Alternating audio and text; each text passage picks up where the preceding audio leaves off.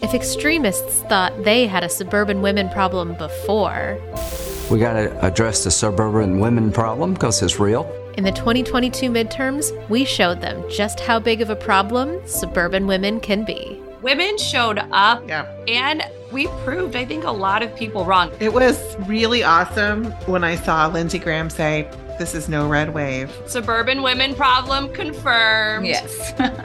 Throughout season 2, Jasmine Clark, Amanda Weinstein, and Rachel Vindman had conversations with some incredible people. Soledad O'Brien, Shannon Watts, Connie Schultz, Cory Booker, we are so excited to have you here on the Suburban Women Problem. Welcome. And we connected with so many troublemakers doing amazing work in their communities. Mari is the youngest woman currently serving in the Michigan State Legislature. Ashley works with Kansas for Constitutional Freedom, one of the organizations that made this month's Victory in Kansas possible.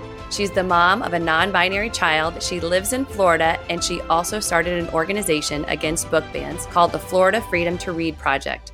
We can't wait to share more conversations with you about what it's like to be a suburban woman in America, the highs and the lows. I have so many emotions right now. All of them. It's hard to not feel helpless, but we are not helpless. So I want to say that out loud. I feel like it's a little bit like momming.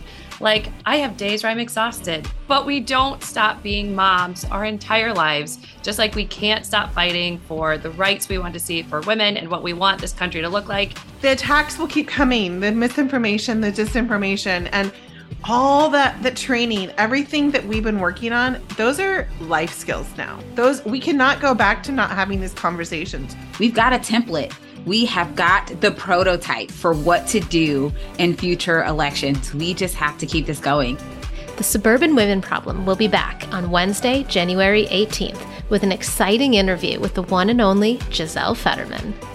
Got to keep going. I mean, that's what we do as moms.